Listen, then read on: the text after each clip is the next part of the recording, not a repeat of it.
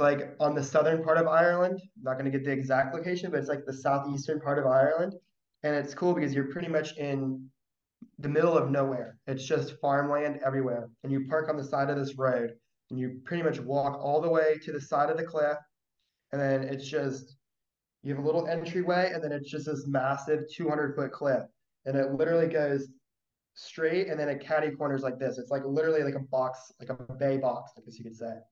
And yeah, it's just like that. And then on the very left part of the bay box, the bay, you have this rock that goes out like this, and then it has this like drainage, like river thing right here, and then another part of the beach that goes like this.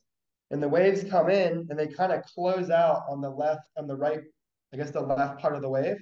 But on the right part, when you're dropping in, it pretty much is just this crazy perfect left slab that comes out of such deep water that it's just a lull or a lull. It's just like a swell that comes in and then the last second goes just folds over itself. And when it's perfect, it's one of the craziest, it's the prettiest wave by far that I've ever filmed.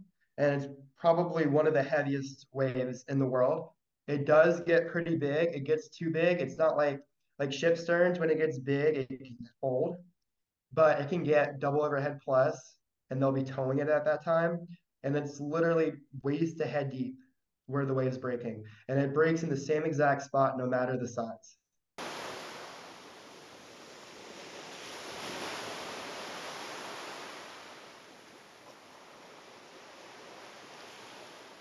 Welcome to Speaking from Water, episode number 40. Thank you all for joining us. Today we have a legend of the camera lens. He is all over the world. Right now he's in Portugal and he has been scoring the sickest winter. I've been following him on the Instagram. He's been all over Europe, just catching slabs, catching big waves, and documenting it all for us. Peyton Willard, thank you so much for joining us on Speaking from Water. Yeah, of course. I'm psyched to be talking with you. It's yeah, it's been a pretty incredible winter. Europe is an amazing place for waves, so I'm happy to talk about anything and everything. Dope, dope. Well, let's start with today. How's it going over there? Today was interesting. It was smaller and like a lot of wind swell. It reminded me a lot of the East Coast from like I'm from Florida, so it reminded me a lot of like East Coast type swells. So it was fun, but we have a lot of swell on the way coming next week. So I'm stoked on that. It's going to be huge. And where exactly are you basing yourself now? So I live in Peniche, so I'm like an hour north of Lisbon. Nice. And just from following you, you've been out there for a number of years. When did you head out to Europe? You said you're from the East Coast, and I want to get to your history, but how did you get to Europe? Um, so actually my whole family moved out here to Europe, to Portugal, and we moved right now we're in January or February, so we moved probably around 14 or 15 months ago, like fully moved, but we've been coming here for 3 or 4 years, just like off and on. And we just really loved Europe and we decided to move. And I originally moved over here to go to university, but I don't think I'm doing that anymore now. I'm pretty much just full-fledged, like devoted into surf videography right now. What a dream, man! What a dream. So, where in Florida did you grow up in your early years? And second part to that question, when did you really get into the ocean as far as it being an obsession? So I was born and raised in St. Augustine, Florida, which is like an hour south of Jacksonville. It's the United States. It's the nation's oldest city. Fun fact. And I didn't really like the ocean or the beach for a very long time. I started video or photography in the ocean when I was around 14. So before then, I didn't really like I surfed here and there, but I had a huge fear of sharks. And of course, there are a ton in Florida. So it kind of kept me away from the ocean for a long time. But as I got into starting to take photos, like when I started, I just enjoyed taking photos. And then when I started taking photos of surfing, I started doing it a lot and meeting people. And then it got me interested in going into the ocean and being around the ocean a lot more. So my obsession with the ocean has started 5 or 6 years ago. But before that, I pretty much didn't really enjoy the ocean at all. And what got you so fearful of sharks? Was it media? What was it? Did something happen? Shark Week, yeah, Shark Week is definitely what put the fear of sharks into me. So unfortunate And because the Jaws movie comes out and everyone's super scared of sharks for years. Then they got the Shark Week and everyone's just like not having it. But really, like on this point, did you ever encounter a shark since? like you mean like since going into the water? Yeah, yeah. Like were your fears founded or unfounded? It kind of just disappeared with being in the water more. Now, New Smyrna Beach is where I've been quite a bit when I was in Florida, and that was like an hour south of me, and that's the shark bite capital of the world. So there have been a couple of times where they've been pretty close. There was this one time where I was taking photos in the water. Literally, it was like a waist high day, and I was waist deep in the water, literally 2 feet deep in the water. And I looked to my right, and it's this giant 6 foot shark just swimming right next to me through the wave. And I was like, so I have had a couple of occurrences that have been kind of close, but nothing like serious or anything. Not like I've been attacked or anything, but I've had a friend who's been attacked. And uh, I had a friend, I went to Ponce Inlet, which is on the other side of the inlet of New Smyrna, and I was taking photos, and one of my friends was out surfing, and he got attacked by a shark, and it pretty much just mauled his hand. It was pretty heavy, but But yeah, the just being stoke in the is water the stoke's so was, good that you just overcame it and yeah, right. yeah, pretty much. You just gotta kind of gotta learn to live with it because if you want to be in the ocean, it's their home. So you're 14. What was it that made you want to pick up a camera? How did that happen? Tell us that story. So when I was younger, probably like starting maybe when I was like 9 or 10, I was super into meteorology, like hurricane, like weather. So of course, living in Florida, hurricanes are a big thing. Thunderstorms. I mean, weather affects us quite a bit in Florida, like severe weather, which is what I really, really loved.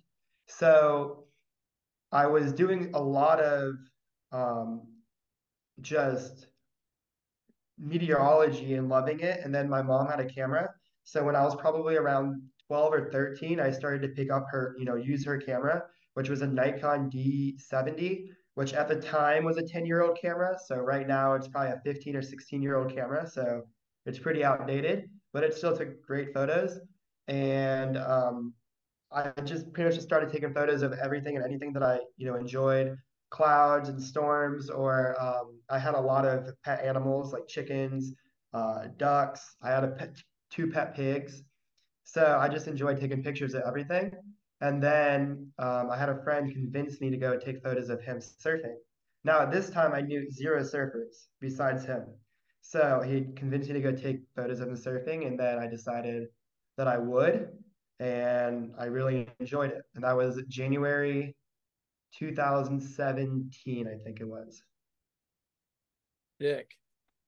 Okay. Yeah. So you start with photos and what was it about the surfing there at first that got you so stoked? Well, okay, so I started in January, and then later on, a couple of months, March came around, and on the East Coast, we had a huge winter storm form up to the north, and it was called Winter Storm Riley. And Winter Storm Riley sent us now, of course, living in Portugal, they weren't very large waves, but at the time in Florida, they were huge waves. They were 4, 5, 6 foot. So it was like, proper Florida waves. And I just started taking photos. I took photos during that time of the swell and seeing waves and seeing people like that could actually like surf on the proper waves, like pro surfers like Chris Rapero or Gabe Kling, which Gabe Kling was on tour. A lot of these local guys that live around me, seeing these guys surf, it made me just really love it a lot more because then you could see like progression and like instead of just filming people that are not average, but like not pros, and then you see people that are pros, it really draws your eyes and really makes you want to shoot more pros and be more involved with it. And then also shooting that swell, of course everyone loves the photographers. So I got um a lot of people messaging me for photos and stuff. So it helped me make a lot of connections. So that's pretty much how I continued on and gained that obsession with it.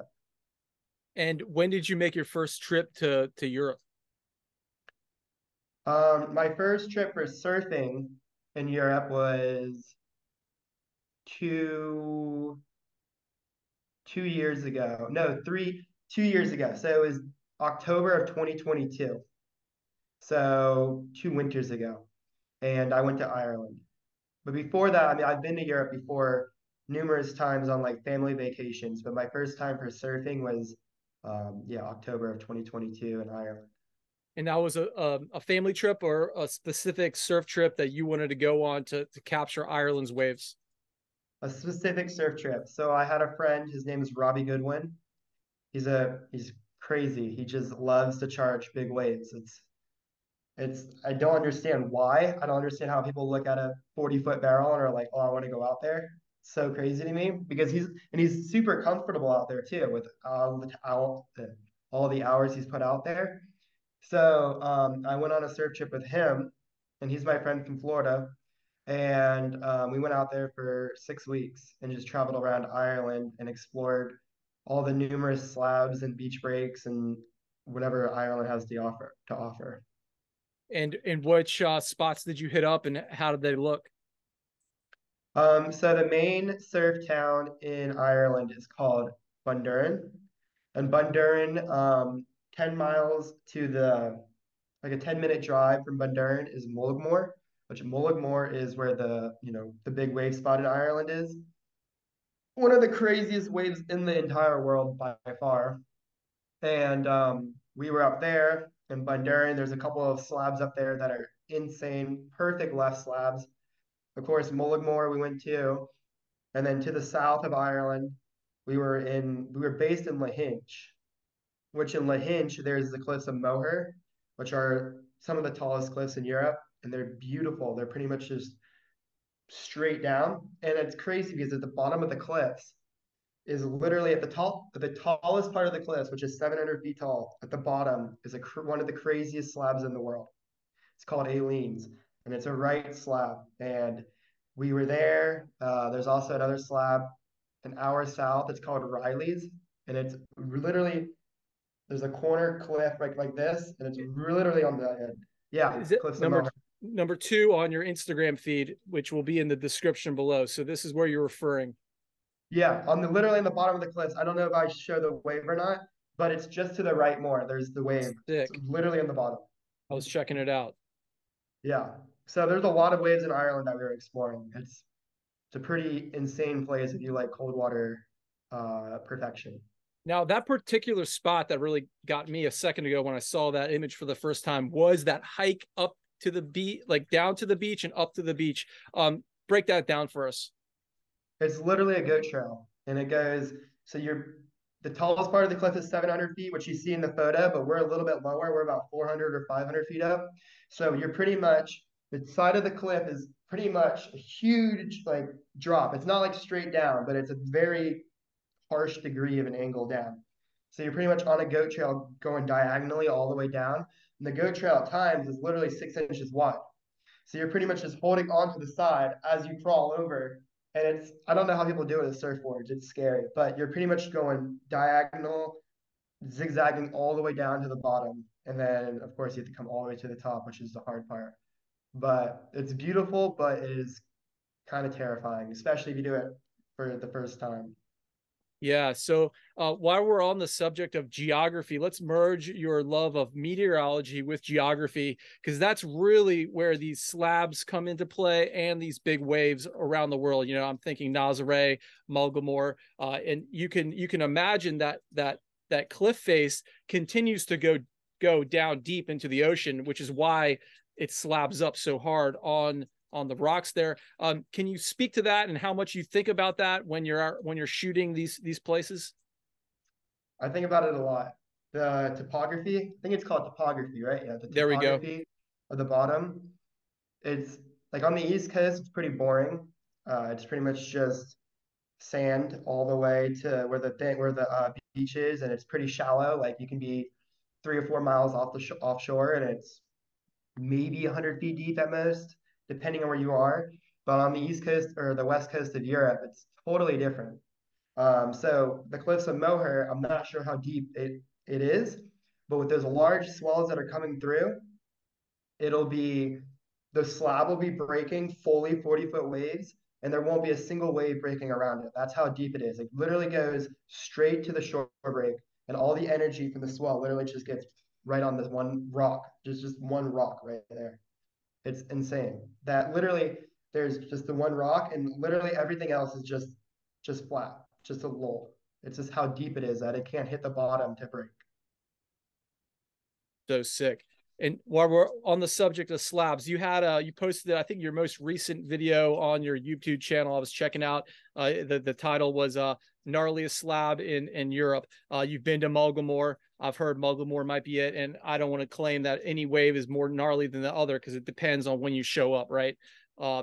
But what that footage you put up on YouTube, that was some sick slab action. Can you break down that spot? I don't know if you can tell us where you were, but that was really, really sick, if you know what I'm talking about. Yeah, I know what you're talking about. So that wave, it's called Riley's. It's I don't know if I would say it's world famous, but people know of it. It's like on the southern part of Ireland. I'm not going to get the exact location, but it's like the southeastern part of Ireland. And it's cool because you're pretty much in the middle of nowhere. It's just farmland everywhere. And you park on the side of this road and you pretty much walk all the way to the side of the cliff. And then it's just, you have a little entryway and then it's just this massive 200-foot cliff. And it literally goes straight and then it catty corners like this. It's like literally like a box, like a bay box, I guess you could say. And yeah, it's just like that. And then on the very left part of the bay box, the bay, you have this rock that goes out like this, and then it has this like drainage, like river thing right here, and then another part of the beach that goes like this. And the waves come in and they kind of close out on the left, on the right, I guess the left part of the wave. But on the right part, when you're dropping in, it pretty much is just this crazy perfect left slab that comes out of such deep water that it's just a lull or a lull. It's just like a swell that comes in and then the last second goes just folds over itself. And when it's perfect, it's one of the craziest, it's the prettiest wave by far that I've ever filmed. And it's probably one of the heaviest waves in the world. It does get pretty big. It gets too big. It's not like ship sterns when it gets big, it can fold, but it can get double overhead plus, and they'll be towing it at that time. And it's literally waist to head deep where the wave's breaking. And it breaks in the same exact spot no matter the size. Beautiful. And in that footage, was that maxing out? How big what would you say that was as far as like how big it can get that at that spot? So there was one clip that I filmed that was huge that I couldn't put in the edit because I had to hold it for this guy. His name is Connor McGuire, and he's making a surf movie or surf edit or something. So I had to hold it for him. But um, I mean, the wave he caught was triple overhead easy. But the waves that you saw, that was like one of the bigger waves that came through, and it broke perfect. So it can get bigger than all the clips that you saw in there, but I think it's pretty rare for it to get bigger than that. But it does Was get big. was Garage there, McCabe? Uh, yeah, Garode. Yep, yep. Garode, yeah. Yeah, Garode was there. I think he was towing. I'm trying to remember back to that session. I don't remember, but usually if it's breaking, he's there. Epic. Now, you're in Portugal, you're going all over the place. Kind of how do you decide what it is you're gonna bolt, and what's your strategy on your itinerary? So it really depends on the swell and the wind and the tides I mean it depends everything depends on the weather and swells and everything. Like, so a lot of the spots in Portugal, they all normally take the same swell. Most of the spots, now not all spots, but as long as the swell is west northwest or northwest, most of the spots are lighting up. Then it gets to the point of how long is the period? Is it too long of a period? So like the beach breaks, like super tubos, if it's anything over 15, 16 seconds, it usually is too long of a period, depending on how north the swell is. The more north, the more it can handle. But if you go to like Cochise, which is an hour south of me, then you want longer period. But if it's like a 20-second period, you don't want anything over 4 or 5 feet because then it gets too big and literally washes out the entire bay. And 4 foot, 5 foot at 20 seconds is triple overhead. It's huge. But then you have Nazaré, which Nazaré, if it's a straight west swell, it sucks. But if it has any north in it, that's when it hits the canyon and it gets huge. So it's pretty much just looking at swells and trying to figure out where it would be best, what spot is the gnarliest, and then coordinating with people to see where everyone's going and what's the plan. So for the Ireland mission, for instance, you got on the horn with those guys, and we're like, that's my spot. That's where we're going. No, Ireland. The first time I went to Ireland last year was a lot easier. We knew all the spots, and you can kind of get a good idea of what the swells are and stuff there once you're there for 6 weeks. And the last time I was there for 2 months. But the first time I went, we didn't know anyone besides one person. His name is Josh. Don't remember his last name, but he's an Irish Grom, and his dad's name is George. He's a really good surf or a really good photographer and surf photographer. And my friend just hit him up because he was sponsored by Rip Curl, and my friend is sponsored by Rip Curl. So that was our only like way of finding waves for a long time. But yeah, pretty much it was just like finding spots or asking around or just getting lucky. Is Ireland hard But in that? we Yeah, I'm sorry. Go. no, I'm sorry, you're saying sorry. Yeah. Is Ireland hard in that regard? You know, it looks like a small kind of contained place, but it's if you look at the map, it's so many little nooks and crannies that unless you really know, like you're saying, it seems like a hard place to just show up and get sick footage or sick waves. Yeah, I was there for 6 weeks and we got one really proper day, Mullaghmore twice, and a bunch of like average days. It really Wow. just depends. This goes with all of Europe. It can be literally stormy for the entire winter and you won't get a single day, maybe a couple of days. Like this winter, it's been pretty stormy the entire winter. Besides, I think 2 or 3 weeks ago, there was a week that was perfect. But then last year or last winter when I was in Ireland, it was literally a month straight of just perfect offshores and swell. It was it was perfect. So it really just depends on what Mother Nature is wanting to do. But it was really hard for us at the time because right now I'm 20, but at the time I was 18 and my friend was 17, and we were with my friend's boss. We were staying with him, but he didn't really want to go to some of the spots that we wanted to go all the time. Or one time he got COVID, so we kind of had to uh, do it on our own. So we kind of had to learn the bus system. So we had to go from La Hinch to Bundoran, which is normally a 3 hour drive, and we had to take the bus, which took 8 to 10 hours. And we just had to figure out the bus system and do that with board bags and camera gear, and then get there. And then we had to walk to spots, and then a couple of times we took taxis. So the part of finding where the waves are was the easy part of our situation. It was more of how do we get there because we couldn't really drive there. And how do you read the surf culture in Ireland? You know, you're from America, you have that base. I understand surf culture here on the East Coast. Um, is it relatively the same? What are we? How is it? So, so I feel like on the East Coast, at least in Florida, like surf culture, it goes by city. Like Jacksonville has their own St. Augustine, New Smyrna, and then if you're like New Smyrna and people from Jacksonville or St. Augustine, team come, the people from New Smyrna aren't super hyped, and vice versa. In Ireland, it's pretty much just a tight group within the entire country. So pretty much there's like everybody knows where somewhere's going to be good, and there's only a few people in the country that'll charge it if it's big and scary. So like Riley's, that's all that was. Yeah, you saw there are locals there, but everyone is such a tight knit group, and so like they're all friends that it doesn't really like it's a really tight surf culture compared to everywhere else that I've been, where it's like more localized.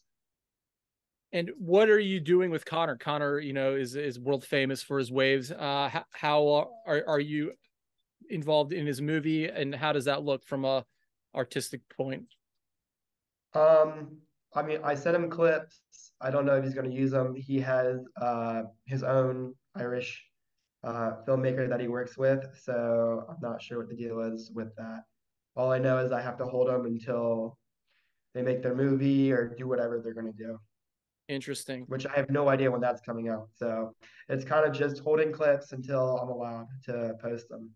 Yeah, so that's kind of where I want to go next as far as the lay of the land business wise as a videographer in 2024. Because if we just do a little recap over the last 30 to 40 years, when it's all started, people were watching surf videos in the 70s and 80s in movie theaters. And as we get into the 90s, it's on cassette tapes. Then we're talking DVDs. Then the internet comes out, and there's a constant evolution. How do you view the scene right now as a videographer professionally? Hey, just an update, you're frozen on the screen. Am I frozen right now? Yeah, I don't know if you can see it. I don't know if that messes with the recording, but you're frozen. Okay, I don't look frozen on my side. Can you hear me? Yeah, yeah, I can hear you. Clear So, as oh, there day? you are. You're back. Okay, Okay. we're good. Um, okay, can you just repeat the end of the Yeah, for, question? yeah, for sure. Let's go back. So the canon of surf videography is deep, and before we actually get to my question at hand, what do you look back in the canon of videography and surfing culture, and is there anything that stands out to you as an inspiration as far as the art goes? Um, with I think with me coming into surfing so late and having zero background to surfing or anyone knowing surfing, it's more just athletics with American football or whatever else sports that I played. I don't really gain inspiration or any of that from the older generation when it comes to surf filming. If I have any um, inspiration, it's more or less old videos, surf or football or old cinematography or stuff that like nothing that has to do with surfing. Interesting. So let's Yeah. move. Let's move right there. Then, how do you then place that inspiration into your current work? Okay, so most of my inspiration that I have now is pretty much just scrolling on Instagram or scrolling on TikTok and seeing ideas that people have with Instagram Reels or like their edits or things that don't even have to do with surfing. So one thing that for some reason I don't understand why I have it on my For You page is cars. People love to do car edits on TikTok and Instagram. And the way they do the edits is really interesting because it's fully different than surfing, but you can incorporate certain things from the car videos into surfing, and that'll just level you up and make you different because somebody else is using that every single day in cars, but no one uses it in surfing. Compared to like, you can do that with everything. And that's what I've been doing a lot with certain things when it comes to surfing. I look outside of surfing for inspiration because I feel like with a lot of surf videographers nowadays, or at least on Instagram Reels, everyone wants to be so poor and no one wants to change. And they don't look at inspiration of other things, and everyone just has the same things over and over and over again when it comes to social media. So I try to find inspiration from elsewhere. Man, that's really, really great, deep insight. Let's hone down a little bit more on that. Give us an example of what you're talking about. Okay, have you seen on my Instagram reels where I go and do the POVs and talk about like camera settings and camera gear and Yes. stuff? Mm-hmm. No one does that in surfing. I've not seen a single video of anyone doing that surfing. But on Instagram Reels, I've seen that on people doing car photography, street photography, wedding photography, anything, etc. So that's where I got that idea from. And that literally it's just me putting a GoPro on my head, the strap around my hat, and then talking about my camera gear and camera settings because no one talks about settings or camera gear. Like literally me coming up, I pretty much learned everything on my own. So me doing this, like um I can film surfing pretty decently. So people look at me and or look at my clips and they're like, those are pretty good. I wonder how he does it. So I just try to show insight of the things that I do and like tips and tricks because you don't have that information anywhere else. And man, I love that. And when I saw that, it felt good because you're giving your knowledge out there. You're putting it out there for the younger generation, for those who are doing the thing, and it's very altruistic. So it speaks a lot about your personality and who you are as a person. Very giving. And where does that lie in you? What do you mean by that? Like how is it that you became the giving person in that regard? You are, you know, a lot of people would keep secrets to their chest regarding professional secrets. I mean, it's as old as Yeah. time. I think more, I think it comes from like me just giving information out. It's just, I think, like thinking back, I had help when it came to certain things, but when it came to actual videography and photography and stuff like that pertaining to surfing, like most of the time I would ask people like people that are in the WSL or whatever, like questions referring to money and like what do I sell clips for? How do I sell clips? All that. But no one ever, I never really asked anything about camera gear and all that. So I kind of had to just learn it on my own or learn it as much as I could. So I think me looking back and having that the struggle of trying to figure everything out makes me put into perspective of people that are now coming up or have been coming up and they're also struggling with it. And I feel like with the information that I have now, I could help somebody that's struggling with something now that I was struggling with 3 or 4 years ago. That is easy and that went, blew by, and now I could help them. If that makes sense, it's more of I don't know if I would say like it's more of feeling bad, not feeling bad for people, but like I can't think of the word, but feeling bad for my past self and wishing I had that information and then wanting to give it because I didn't have it. If that makes sense. Absolutely. And you're progressing the craft. And I think that at the heart of the matter, anyone else really isn't a threat because you can't show up to the same beach the next day and shoot the same clip if you tried. You know, every single clip is going to be Mm-hmm. different. Every single wave is going to be different throughout the course of the career. And I want to move to the kind of that concept next, your process and how your process has evolved over time and how you look at experimentation to evolve your process. So my process when I first started, when I started taking photos, it was pretty much just um, take photos and post them on Instagram. Oh wow, that's a cool photo. I'm gonna post that and whatever. But wait, I gotta try to think how I'm gonna answer this.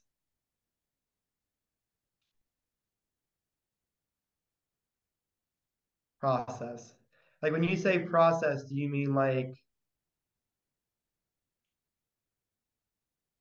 Let me tell you here. Let me break okay, this down. Yeah, because I think this is really important here. yeah, When you show up to the beach any given day, you in your mind have an idea of what it is you're going to do. And Mm-hmm. when you first started, you didn't. But because you've done it so many times now, you have a process. Mm-hmm. However, that process is going to evolve and change based on little things you try. We'll call them experimental methods. And how has that changed over time? Okay, now I can answer the question. Okay, so when I first started taking photos, I knew nothing. I mean, I knew the basics of taking photos. Rule of thirds. Do you have a box? You have to put something in the corners. That's where how you want to. That's how you want to lay out your image, or the horizon on the bottom or the horizon on the top. Just figuring it out. So I started doing really basic things, but I think the process that I had when I first started was just seeing people on Instagram post. Ryan Miller, Bad Boy Ryra. He's a really good photographer on the WSL. He was a big inspiration. I would just look at his photos from the CTs that he would post. Jimmy Wilson, big photographer. Uh, just a bunch of different photographers that I would just look at their photos and analyze them and see what I could do better, or ask people like them, like, hey, what do you think of this photo? What do you think of that photo? And just slowly gain knowledge when it came to photos. Now, when I started videoing is way harder in my personal opinion. Taking photos, I think it takes, to me personally, taking photos is pretty easy. It's just trying to be unique and finding a different angle. So when I was taking photos and it was firing, every photographer would literally go to the same exact spot. I was at Ponce Inlet one time and it was firing. Everyone would just be on the jetty or on the beach right in front of the lineup. No one would go anywhere else, try to find different angles or anything. So what I was trying to do is just be different and find a different angle. So I would literally walk down the beach, way down there, went on the boardwalk. No photographers were anywhere near me. I snapped a couple of photos and I got a really insane shot of Corey Lopez in a little A-frame barrel with the jetty in the background, blue water. It was perfect. So I think when I was taking photos, I was just trying to be unique. And that's also helped a lot with my process. Then when I started filming, being unique is good, but it makes it way harder when you have to find the angle and you have a lot of gear compared to just taking photos of the camera. You're just walking around with the camera. But when you're taking photos, videos of the camera, you have a giant tripod, giant camera lens. Now I have a giant battery and SSD drives, and I have a whole backpack. So it's a giant process to find where I want to go, and I have to kind of like sit there, or I want to carry 30 pounds of gear to wherever I want to go. So when I started filming, it was pretty much just the basics: set up wherever it would be easiest and film. Then the more that I filmed and the more that I filmed with pro surfers, they seem to, or they've been filming for so long with people that they know what kind of clips they want and what to look for. So they would start to position me in certain angles and tell me, go over there, do this, do that. And then also seeing people's clips of certain waves. So I started pretty much just filming different angles and trying to be different, like I do this in photography, but I went to do it with videography. And once I started doing that, I think I started to separate myself from other people.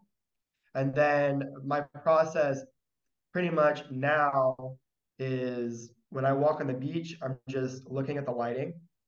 Uh, which way would be better? Do I want my clip backlit? Is the sun behind me as a sunrise, or in front of me as a sunset? Which is on the East Coast is opposite, but on the West Coast we have the sun, or the West Coast of Europe, we have the sun behind us for the sunrise, and then the sun in front of us for sunset. Um, what's in my background? What's in my foreground? At Super Tuba is my favorite angle is to walk way down the beach and shoot the wave all right when the rights are coming towards me with Paniche in the background. So I think my process now is pretty much what can I do to be unique? Because when there's 30 other filmers on the beach, you're gonna get the same clip as them, and it's not that interesting. But if you get a different angle, a different foreground, different background, then you can make average wave into a pretty incredible wave. I love it. So you're using your photography background to frame your video current methods. Now, what was it that got you to transfer pretty much your mindset from a photo mindset to a video mindset? So I went to California, Lower Trestles. This was 2020. And I had a friend, his name is Michael Dunphy, and I would take photos with him, New Smyrna or Ponce Inlet. But I met with him in Lowers. And when I did that, he's been trying to convince he was trying to convince me to take videos, and I just thought videos were so much harder because of course if you don't film the wave from the takeoff to the end and you miss anything or the clip's shaky, it's kind of a trash clip compared to a photo where you can literally miss the entire wave and snap one photo when they're in the air in the barrel and you didn't miss anything, you got the one moment that mattered. So he convinced me to do it and I was like, okay, I'm gonna try it. So I was at Lower Trestles for 4 days, and I pretty much just filmed every day, and I kind of fell in love with it and just kept doing it. Awesome. Now, you speak about the filming of the whole wave. So in the course of a video session, you have so much content, so much data. You've done half the work, like the other half is spent in your studio. Speak to your editing process. And do you have mental images of like the ones that were dope and you just fast forward? Like how do you go about your editing and what are you using? Okay, so when I film, I'm filming clips, and unless it's like a pretty crazy wave that I have in my mind, like that would make it for a cool clip for a reel or social media, or just I was really sick. I want to edit that. I'll remember that, but then I'll tend to forget every other clip in the session. So I'll just go home with that one clip in my mind, and then just look for it, and then find it, and then edit it. And then um, when I edit, I use DaVinci Resolve, which is free.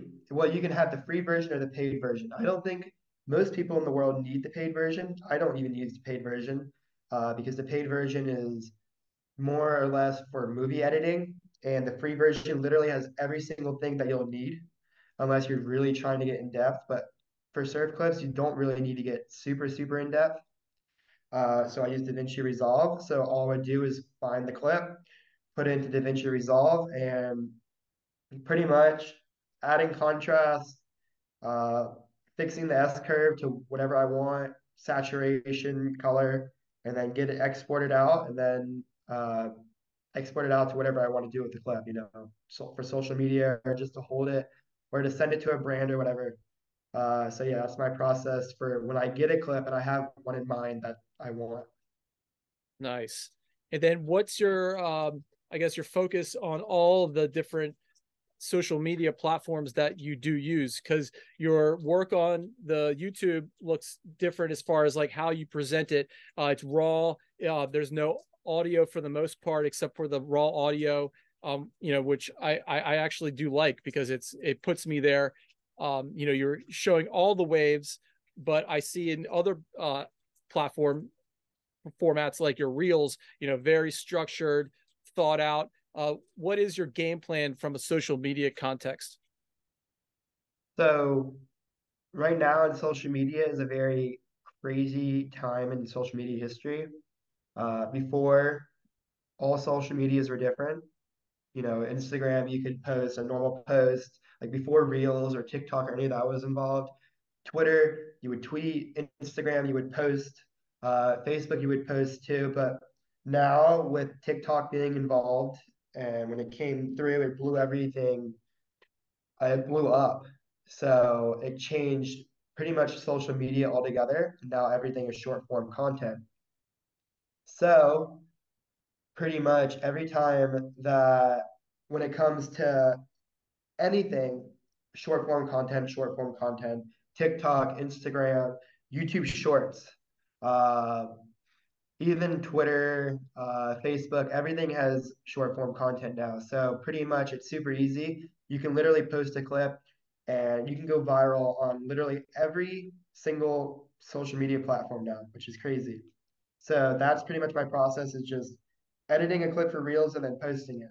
Now YouTube is a little bit different because you can post a short, that's YouTube Shorts. But when you post an actual video, people are going to YouTube for long form content. They're not going to YouTube to watch, 15-second video on their TV. They want, if they're going to put it on their TV to watch it, they're going to watch, a video that's 15 minutes long. So from what I've seen in the past, before I started raw videos, if you watch raw clips of Indo or raw clips of chokes or raw clips of any waves, people love them and they go super viral and they have a lot of views, but they're also like 15 minutes long. And I've gotten caught doing this. You pretty much just turn it on, and then once you're 3 minutes into it, you're just kind of like, you're just watching it. You just get kind of like uh just focused on it, and you can't get out of focus. You can't like leave it. So that's why I started posting raw videos, was because it was, first off, it was easy, and second off, people love it right now. And third, it still gives you the opportunity to, if you want to make an edit with it, like if you post a 15-minute raw edit or raw sessions clip of the cave in Portugal, you can still use one of those clips in an edit, and people most likely not remember that clip because it was somewhere between a 15-minute video. And just to hone down on this, how it goes viral and how the algorithm works, they're driving the attention to the content outside of the followers that are already embedded in your system. Do I have this right here? So TikTok, for instance, if it's getting reach, if it's getting attention, then they're going to put more attention on that content, as opposed to they're only going to show it in the olden days to the people who are already following you. And Yeah, that's how exactly. that's how it works. Yeah, exactly. Like before on Instagram, um, you post your photo or whatever, and you would hope it would hit the explore page, and that's how you would, get a lot of likes or followers. But now with Instagram Reels, it's just, if it if you get, I mean, it's pretty random.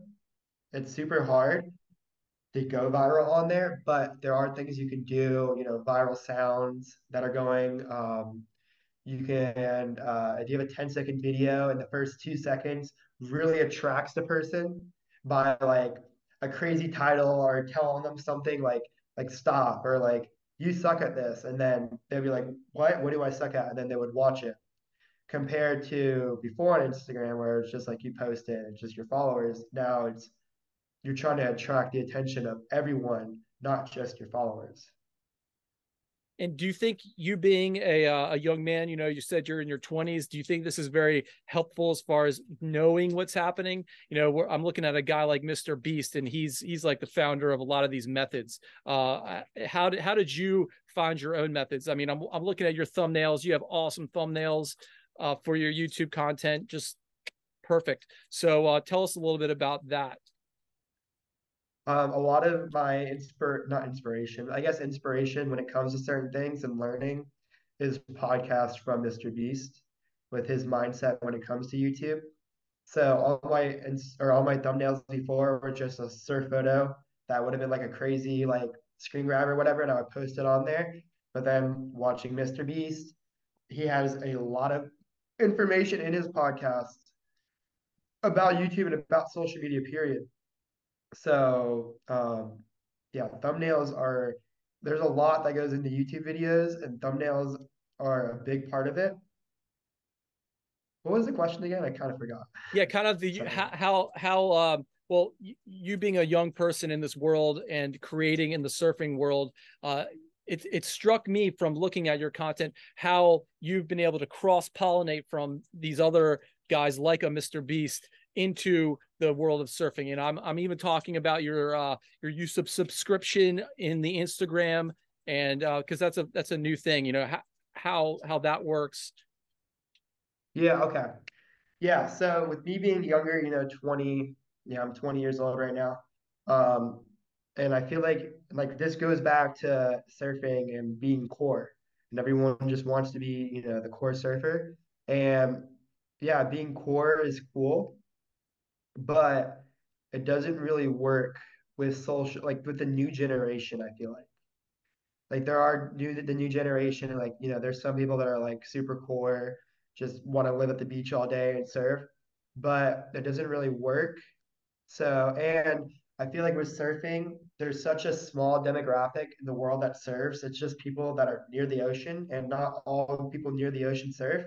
So when you can have the opportunity to expand your demographics to, like, if I think a really cool surf video from Portugal, somebody from Kansas can see that and be like, wow, I've never even watched surfing in my life before, but that was kind of cool the way he edited that or the music he put to it.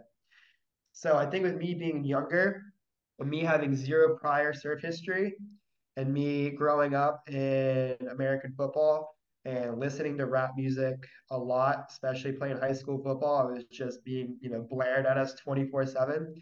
It's such a different culture of football. So I think, and me also gaining inspiration from big content creators like Mr. Beast or who else? Like, I mean, whoever else is big on YouTube that I watch. I think that really separates me, and it makes it like me different compared to everyone else because I'm doing things that are normal to the rest of the world also, but not to surfing because surfing is so poor. Dude, that's so awesome, man. And I really like what you said about the guy in Kansas because I think at the heart of the human condition, we can all relate to the ocean and its beauty and its magic. And even if you don't know it yet, you can stumble upon your content and find joy and happiness in it. And it's a positive thing. It's a super positive thing. It, Mhm. let's go back to the football real quick because that resonates with me. I'm originally from Washington D.C. before I came here to Wrightsville Beach in '99, and football gave me a core aspect too. There's something about football that gives the person a determination. You don't give up. You get to practice on time. You take the hits and you get up again. Speak to what you learned about football and how it relates to what you're doing today. So I think football has a lot to do with what I'm doing today.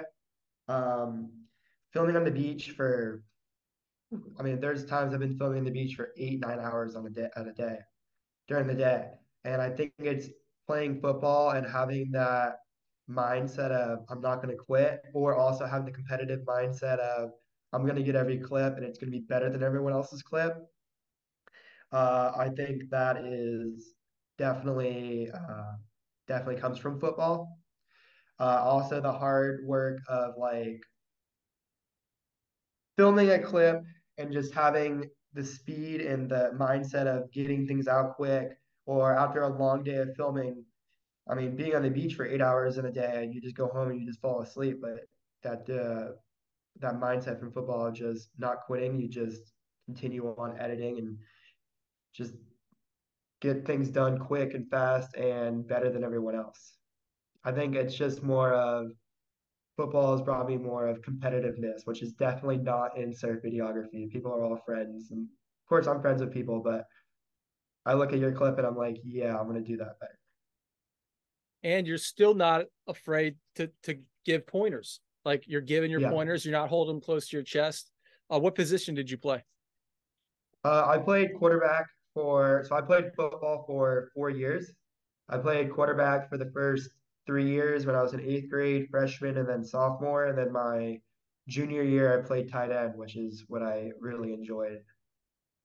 And then no senior year. Yeah, no senior year. So that's when I kind of, my surf videography kind of started 17 when you were to, 17. yeah, like 17 or 18. Uh, Nah, it wasn't anywhere near what it is now, but it started to like escalate a little bit. And I started doing some surf trips here and there and realizing that I do have a little bit maybe of a future of this. So I decided to just be dedicated to that.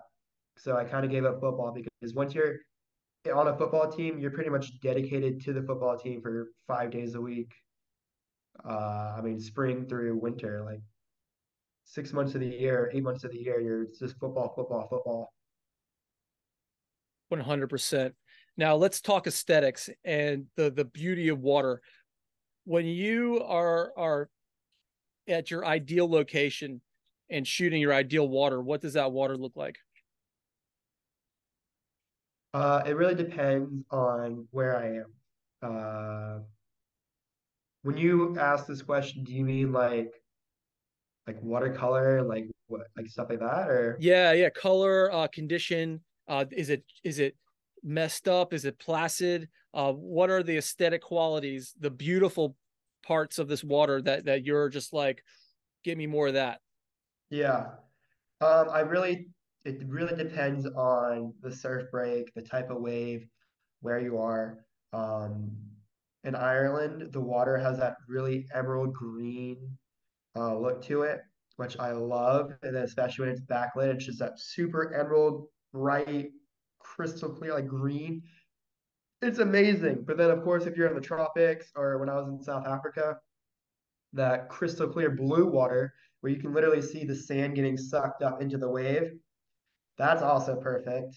But then there's certain waves that when it's just the watercolor is this dark and grimy, it just adds so much like so much dramaticism, so much dramatics to the clip that that's what I like. I mean, it really just depends. Of course, I don't know, it just I don't really have a favorite one. It just hopefully it works in the situation. Hopefully, yeah. And where in South Africa were you? I was in Bolito, so I was like I think an hour to the west of or an hour to the east of Durban. And how was that trip? That was amazing. Durban or Bolito is a super sick place. The waves were I was there for 2 weeks and the waves were pretty much pumping every single day. I was there for the Challenger Series event last year, so I mean it was pretty much like solid 5 to 8 foot. Some days were bigger. A couple of days were smaller, but it was just like 5 to 8 foot offshore, and just some of the best surfers in the world were out there. So I really enjoyed that. And what's the beach setup? So it's pretty much just a bunch of natural and also man-made rock jetties that go out, and it's just sandbars. So it's just the waves hitting the jetty, and there's a right point off the jetty, just a right sandbank, and it's pretty much every jetty is like that. And there's like 4 or 5 jetties, and it's pretty sick. And there's other waves around there, but we didn't have a car, so we couldn't really go around. But the waves that were around us were like 4 or 5 jetties that were sick. So what would you say is the sickest surf trip you've captured, the just the best, and where was it? Um, I mean, technically, my favorite surf trip was to Portugal before I moved here. During the CT event, my first CT event in 2022, Super Tubos was firing every single day. I was here for a month, and then the CT came during that month. So it was pretty much watching, filming, and meeting some of like some just most influential people in surfing at the time, and watching them serve some of the best waves in the world. I mean, the Super Tubas is by far one of the best beach breaks in the world. So I would say that was probably the best surf trip that I've ever been on. And you're still there pumping it out. I saw the footage that you posted up a few days ago, and so sick. Now, how far are you from Nazaré? I am 45 minutes. Very close. So you've been seeing the best of Nazaré for the last couple of years. How has it been this year in comparison to the previous couple? And Well, compared to the previous couple of years, this year and then last winter have been pretty slow. I have a friend, his name is Guy Fonseca, and he's a local guy in Peniche. And he said, I mean, he just remembers 3 or 4 or 5 years ago, like there'd be times where Super Tubas is just pumping all day, every day, because there's just so much swell in the water and the winds are north. But these last 2 winters have been kind of weird. It's been really stormy. And it just has to do this year with El Nino. It's just been a bunch of south wind, which is not what you want in Portugal, and just big stormy conditions. And what you want is those super long period northwest swells, and it's just been like super short period west swells. So Nazare hasn't really been that good. There's been days where it's been like pretty okay, like XL, which of course is amazing to watch, but nothing like incredible, like the double XL offshore days where it's like the cliff is insanely crowded. They did have the Nazaré two-door XL tow event, the Nazaré tow event, which the waves weren't that big, but it was just epic to see. And the cliff was crowded, super crowded. It was like a full-on sporting event during the comp, and the crowd was roaring. It like gave that like American football stadium type vibe when everybody would catch a wave. And when you show up in that kind of scene, where are you posting up? Well, this year, I got the opportunity to work with WSL and to do their social media content. So all I did was it was a dream job. All I had to do was film with my phone, go film some interviews, film around the crowd and stuff like that for 2 days, and film some of the best big wave servers in the world, and then just send it to them, and then they would post it on the story. So this year it was pretty nice and super easy. Got a shuttle to the cliff, got to hang out in the VIP area. It was sick. Sorry, are you there? Yeah, I'm here. Wait 1 second. Yeah.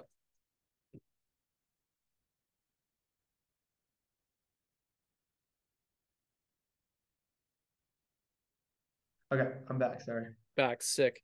Uh, let's stay in Nazaré for a second, because there the wave from the outside, I've not been there. It just looks insanely large, almost surreal. And how much of that is how the wave is shot, or is it just that? Is it as gnarly as it is? It's as gnarly as it is. Now there's certain angles you can make it look probably a little bit crazier. Like on the cliff, you can shoot from the back, and that's when you have the lighthouse in the foreground and then the way behind it. And that might make it a little bit bigger looking than what it is. But when you pull up and you look at it and it's firing 30, 40, 50 feet, it's big and it looks as like it's hard to fathom. It's hard to look at it and realize it's real because you've never seen anything like that, especially like anywhere in the world. I mean, the waves don't get that big.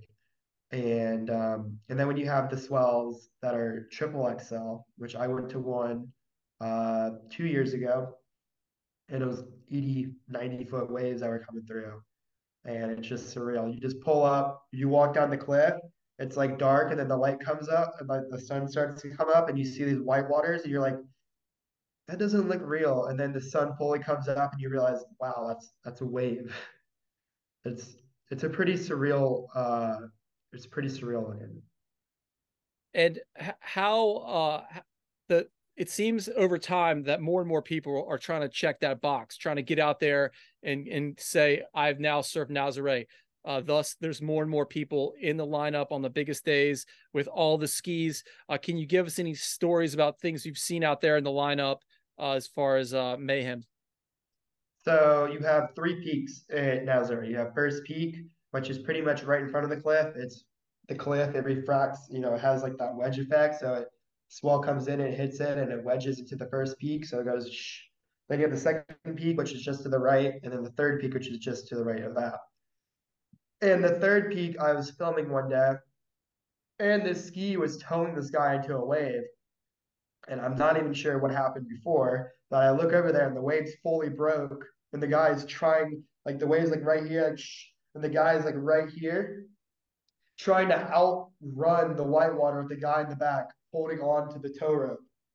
And I'm not sure what they were trying to tell, but he was holding on to the tow rope, going 60 on the tow rope and on the tow board, which is insane. Like I don't know if you've ever been on the back of the ski, like trying to hold on while they're towing. I've done it once. I've done it once with a friend, and just going 20 on that thing is scary. But imagine like full blown, like full speed on the ski, just holding on.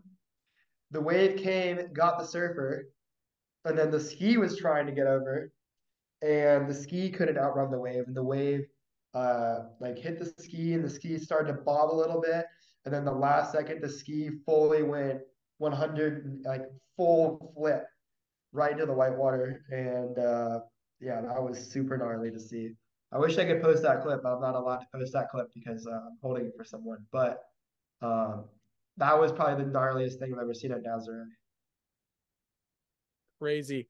And you've been to the biggest slabs. You've seen Nazaré in its fullest. Uh, what is gnarlier, big Nazaré or say a big slab like Mulgamore? I think Mulligmore is definitely that's a hard question because Mulligmore. Okay, so like my all-time Mulligmore was I think in 2020, and it was 60 foot. It was huge. But the thing with Mulligmore is it barrels, and Nazaré doesn't barrel when it's big. Nazaré, it kind of like you know goes out, but it's just A-frame, so it just goes, and then it's just a big. You're just trying to outrun the big whitewater. Mulligmore, on the other hand, is a slab. So when it's that big, you're towing into it, and Mulligmore is also not perfect. So it'll be like small, like double overhead, and then it'll grow into this crazy barrel. But then the barrel also isn't just like it's like crumbles and then goes crumbled, like it's all over the place. It's not perfect. So I would say Mulligmore is definitely gnarlier. And then the thing with Mulligmore, of course, you can get a double or two-wave hold down in Nazaré. I mean, you can get. I've seen one guy get 7 waves on the head all the way to the beach at Nazaré, which was gnarly. But Mulligmore, it's such deep water that when you fall, you can get pushed 20 or 30 feet deep in the water. And then it's pretty common with inflation to get a two-wave hold down Incredible. there. Yeah. Uh, now, it's been a common theme on this program. The last couple of weeks, we've had some big wave surfers, some big slab surfers, and that's been the consensus that the slab beats the say open ocean wave. So thank you for that opinion.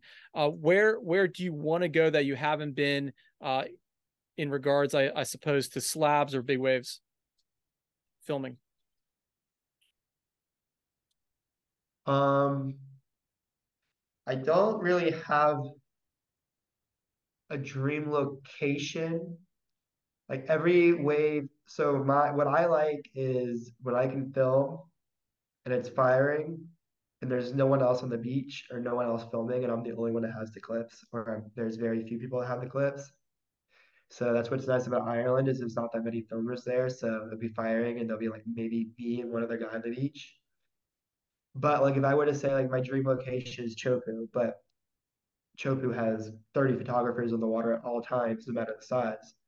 So I would say if Chopu was empty with no photographers, that would be certainly my dream location. But my dream location, like that, I would love to go to and film. Now, with it being like a realistic expectation, would probably be. It's so hard to say. Like I don't know. There's just so many waves in the world that like I see that are secret that I would love to go to and film. Those right beaches that you see, like McFanning or Nacho Gonzalez, those are in Africa. Those would be cool to film. Um, there's a crazy right in Cabo Verde, which is in Africa. That would be crazy to film.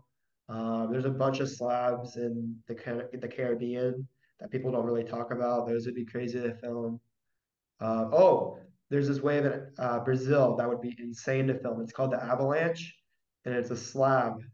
It's insane. It literally goes from like a lump in the ocean and just hits with one rock, and it'll completely dry out, and it'll be 20 feet thick. Just that would probably be a pretty crazy wave to film, but I don't know. I don't really think I have like a dream wave.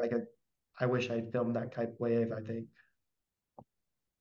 And it's with this hard. body, with the body of work you have, do you see yourself making a more complicated long form edit or such in the vein of an old surf movie, or kind of where do you see your work going in the future?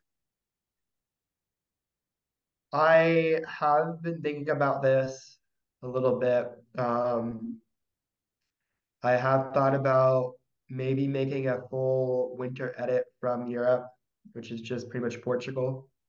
And then I've also been thinking about when the CT guys come, just make a full like month, like 3 week edit from when they're here. But I don't think anything like a multi-year movie because I'm always changing, and when tend to look at my clips from the past and not like them because right now my clips are like I'm always leveling up. So when I see a clip from this time last year, I'm like, I could have done that better. So I don't think I could do that, but I think I could do maybe like a full European winter edit. Interesting. Speak to that self-criticism as an artist. It is definitely hard to deal with sometimes because when it comes to filming, I'm like I really know what I want in my clips, and if my clip is shaky and I can't fix it in post-production, it drives me crazy. Or when I see other people's clips, I haven't had this in my clips in quite a while. For some reason, my new camera doesn't have the problem. Dust spots, when there's like black dots on the camera or on the clips, it's so easy to fix in post-production and people don't fix it. I don't know why. That drives me crazy. Um, but more self-criticism, like, I don't know. I think when it comes to filming, I don't really criticize my stuff so much. It's more of when I'm editing and I have an idea in my head and I'm trying to edit it, but I can't get it to the way I want it. I'm really critical on my editing, and if it's not like perfect, I'll just get pretty frustrated and quit. So I think that's where it comes, like the problem of self-critiquing comes for me, is just uh, creativity gets destroyed sometimes. And how do you deal with external criticism if you ever get any? I mean, I don't really get any. I mean, usually it's like my friends just messing around or something, but yeah, I don't really get any like external criticism. I'm trying to think. I mean, the only external criticism I feel like I've had quite a bit was Instagram Reel when I put a song on that people don't like. They'll comment it, and I'm like, I don't really care. It's my reel. I'm gonna post what I want. But yeah, that's probably the only external criticism I can think of. So the personal criticism is the rock of fuel that gets you to the next level and keep leveling up. That and seeing people get better clips than me. Yeah. It gets you hungry. Yeah, it gets me competitive. It gets me wanting to get a better clip than them. Do you view the act of shooting on the beach or the act of editing in the editing room? Which one is more of the grind, the work? I mean, more of the work would be certainly sitting on the beach and filming for 8 hours.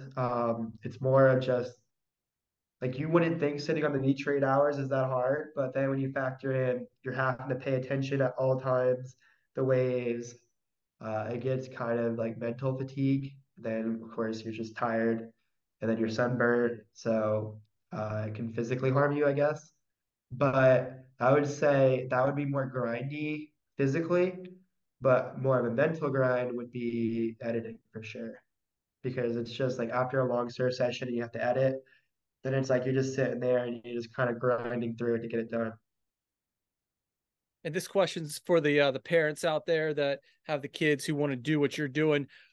Where do you see the business lie? Do you see it more on the social media spread, or do you see it in your relationships you build with the industry? So I think my mindset is completely changing right now. It used to be just like right now, it's the connections I made in the industry, selling clips to brands or to surfers or working with surfers.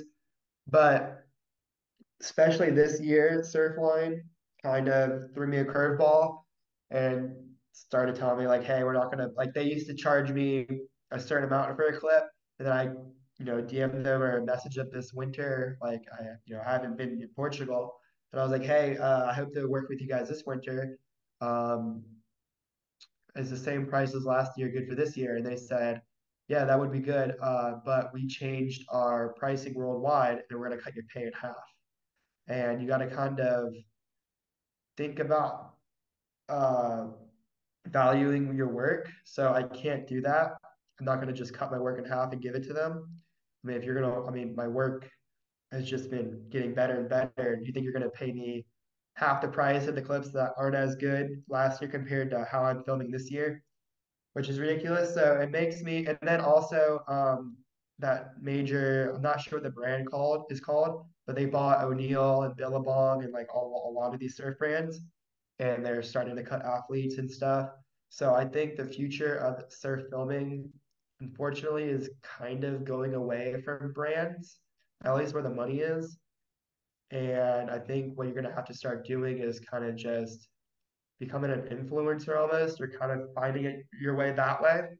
And that's what I'm trying to been shifting my mindset a little bit, because you can like not easily, but you can certainly make a living off of YouTube revenue.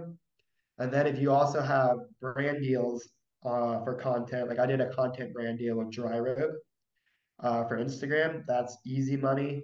Um, like just things like that. I think that's the future, and that's where I'm going to try to really angle my work towards. Like that's my goal, my path. Such great advice. And the surfing industry is evolving, and you can see this with the surfers.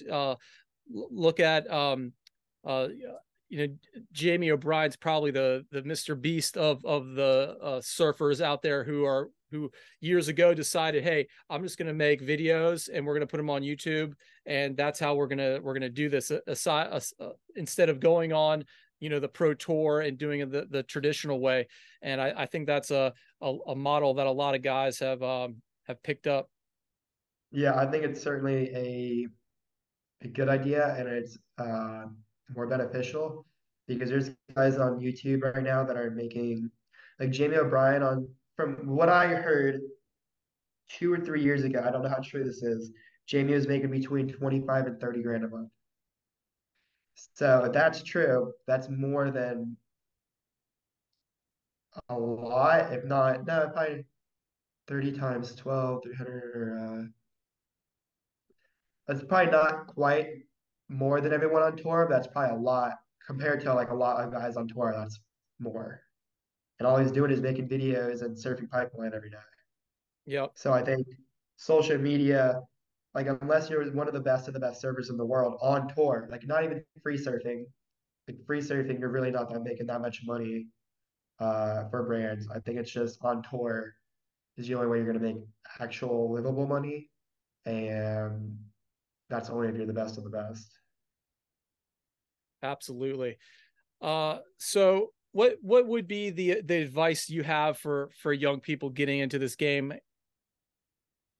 I would say the best thing that you could do when you're first getting into the game is shoot. Shoot as much as you can and meet as many people as you can, because you don't know who can help you with certain things or who you can meet through somebody. Um, and then as you shoot more and meet more people, start gaining your own style and doing unique things, trying to find, different angles, just being different and not going the same, not doing the same, like working on the same path as everybody else, because you're not going to separate yourself, which isn't going to help you in the future at all.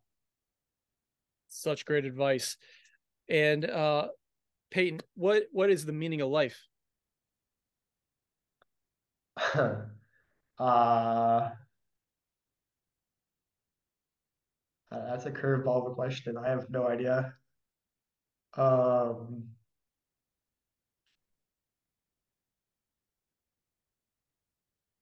I don't know.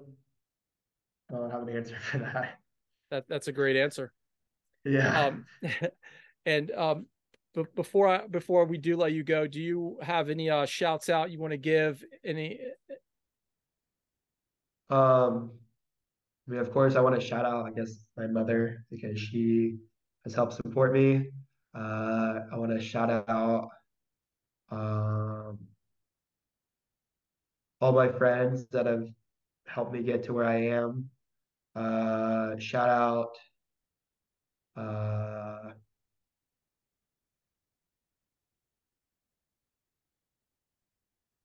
I guess shout out to God because he helped me get to where I am. Um, yeah, I guess I don't want to sound cocky, but shout out to myself. Yeah, yeah. Big ups, Uh, bro.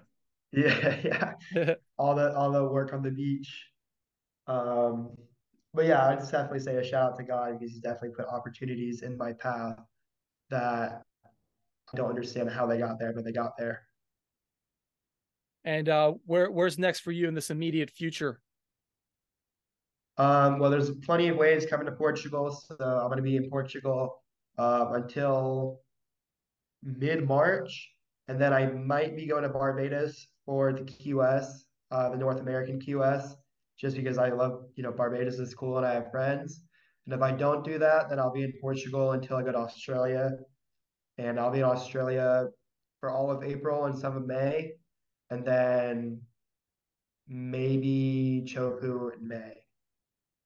Because I'm hoping to go around with the world tour this year in the Challenger Series. So hopefully Margaret River, Snapper, and then Narrabeen in Australia, April and May, and then hopefully Chopu in May.